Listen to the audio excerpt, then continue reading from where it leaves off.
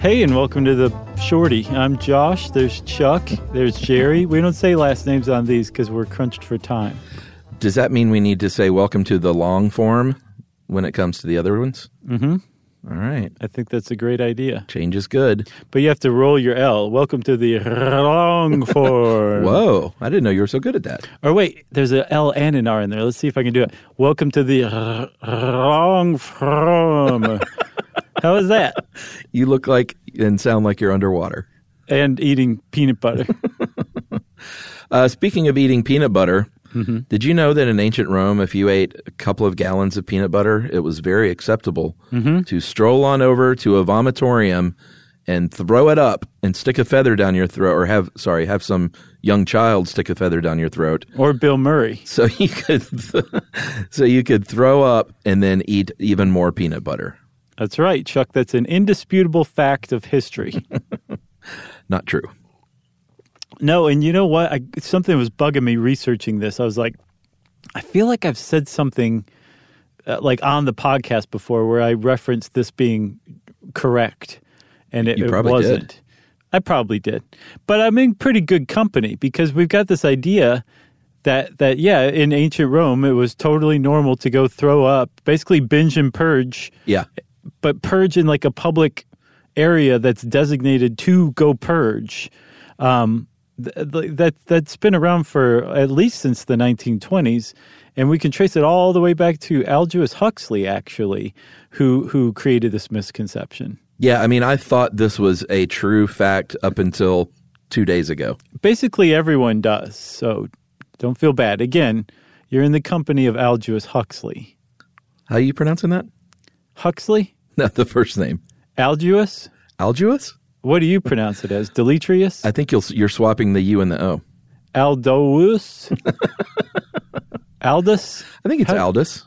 Oh, I like Aldous. All right. I've rechristened him. Well, he was a very Aldous person. I don't know what that word means. I just made it up. Oh, okay, cool.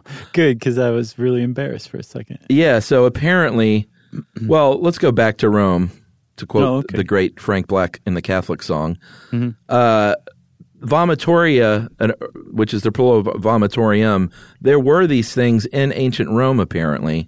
Yes. But it was just a very, well, to my ear, weird name for a very now common thing.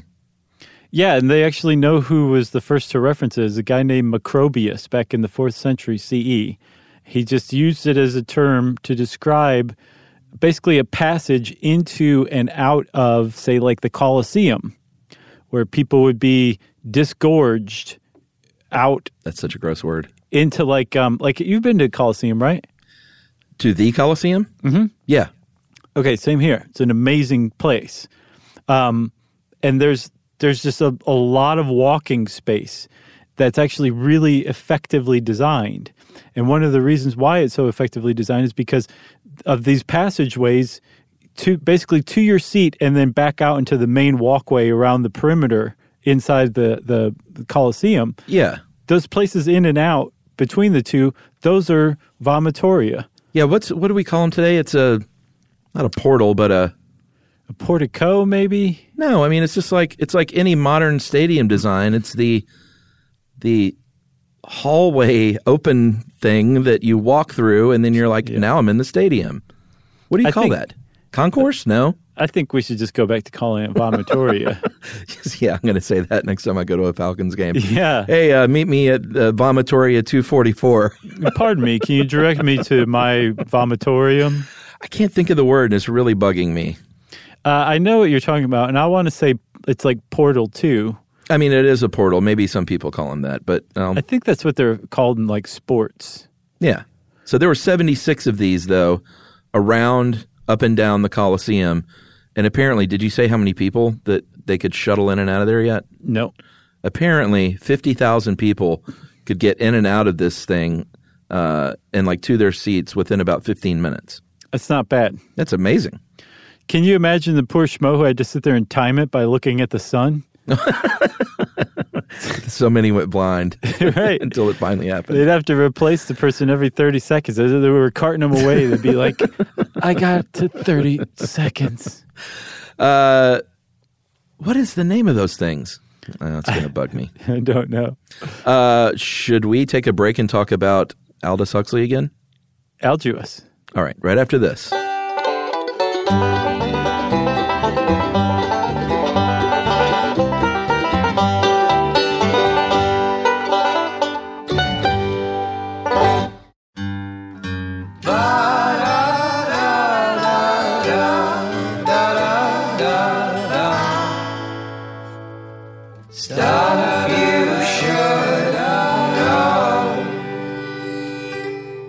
All right, so you set us up with Aldous Huxley.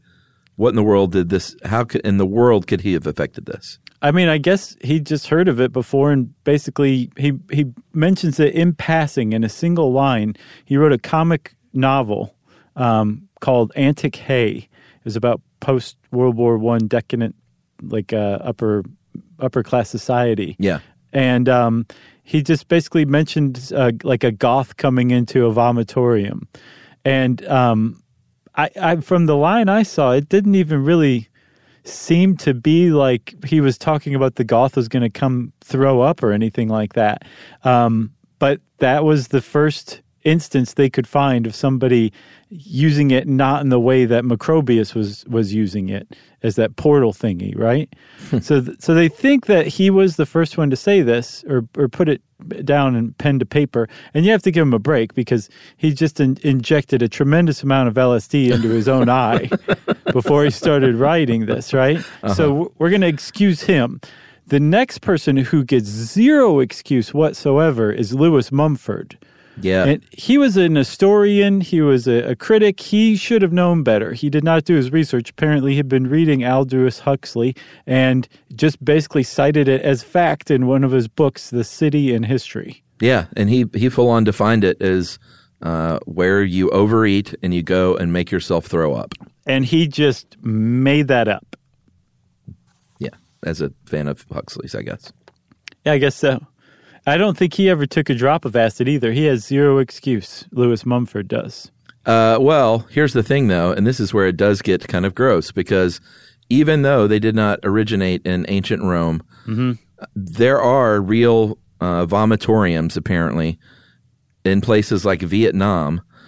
And I looked this up, and I was trying to find a picture, and I did find one. Mm-hmm. And it looks like where you would go to the sink and wash up in a public bathroom, but it looks like a tiny toilet bowl, like mm-hmm. it's got the shape of a toilet bowl on a, like waist high.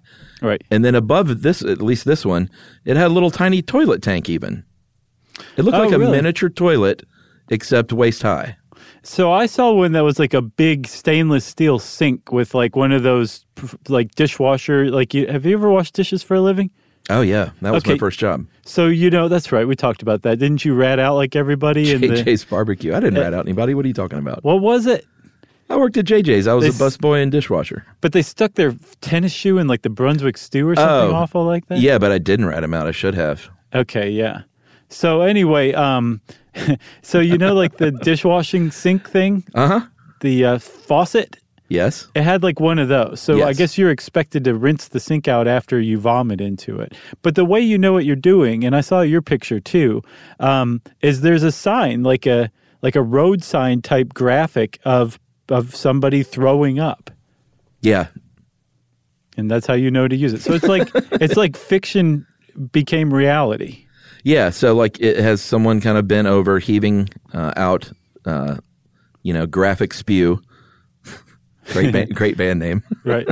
They opened up for Guar for a while. Oh man, I'll bet. Actually, I did see a band called Vomitoria.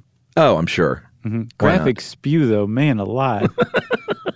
But apparently all over Ho Chi Minh City you can find these things, and some of them even have like pictures of ancient Rome and stuff, I guess as a nod to the false claim that they started in ancient Rome. I know.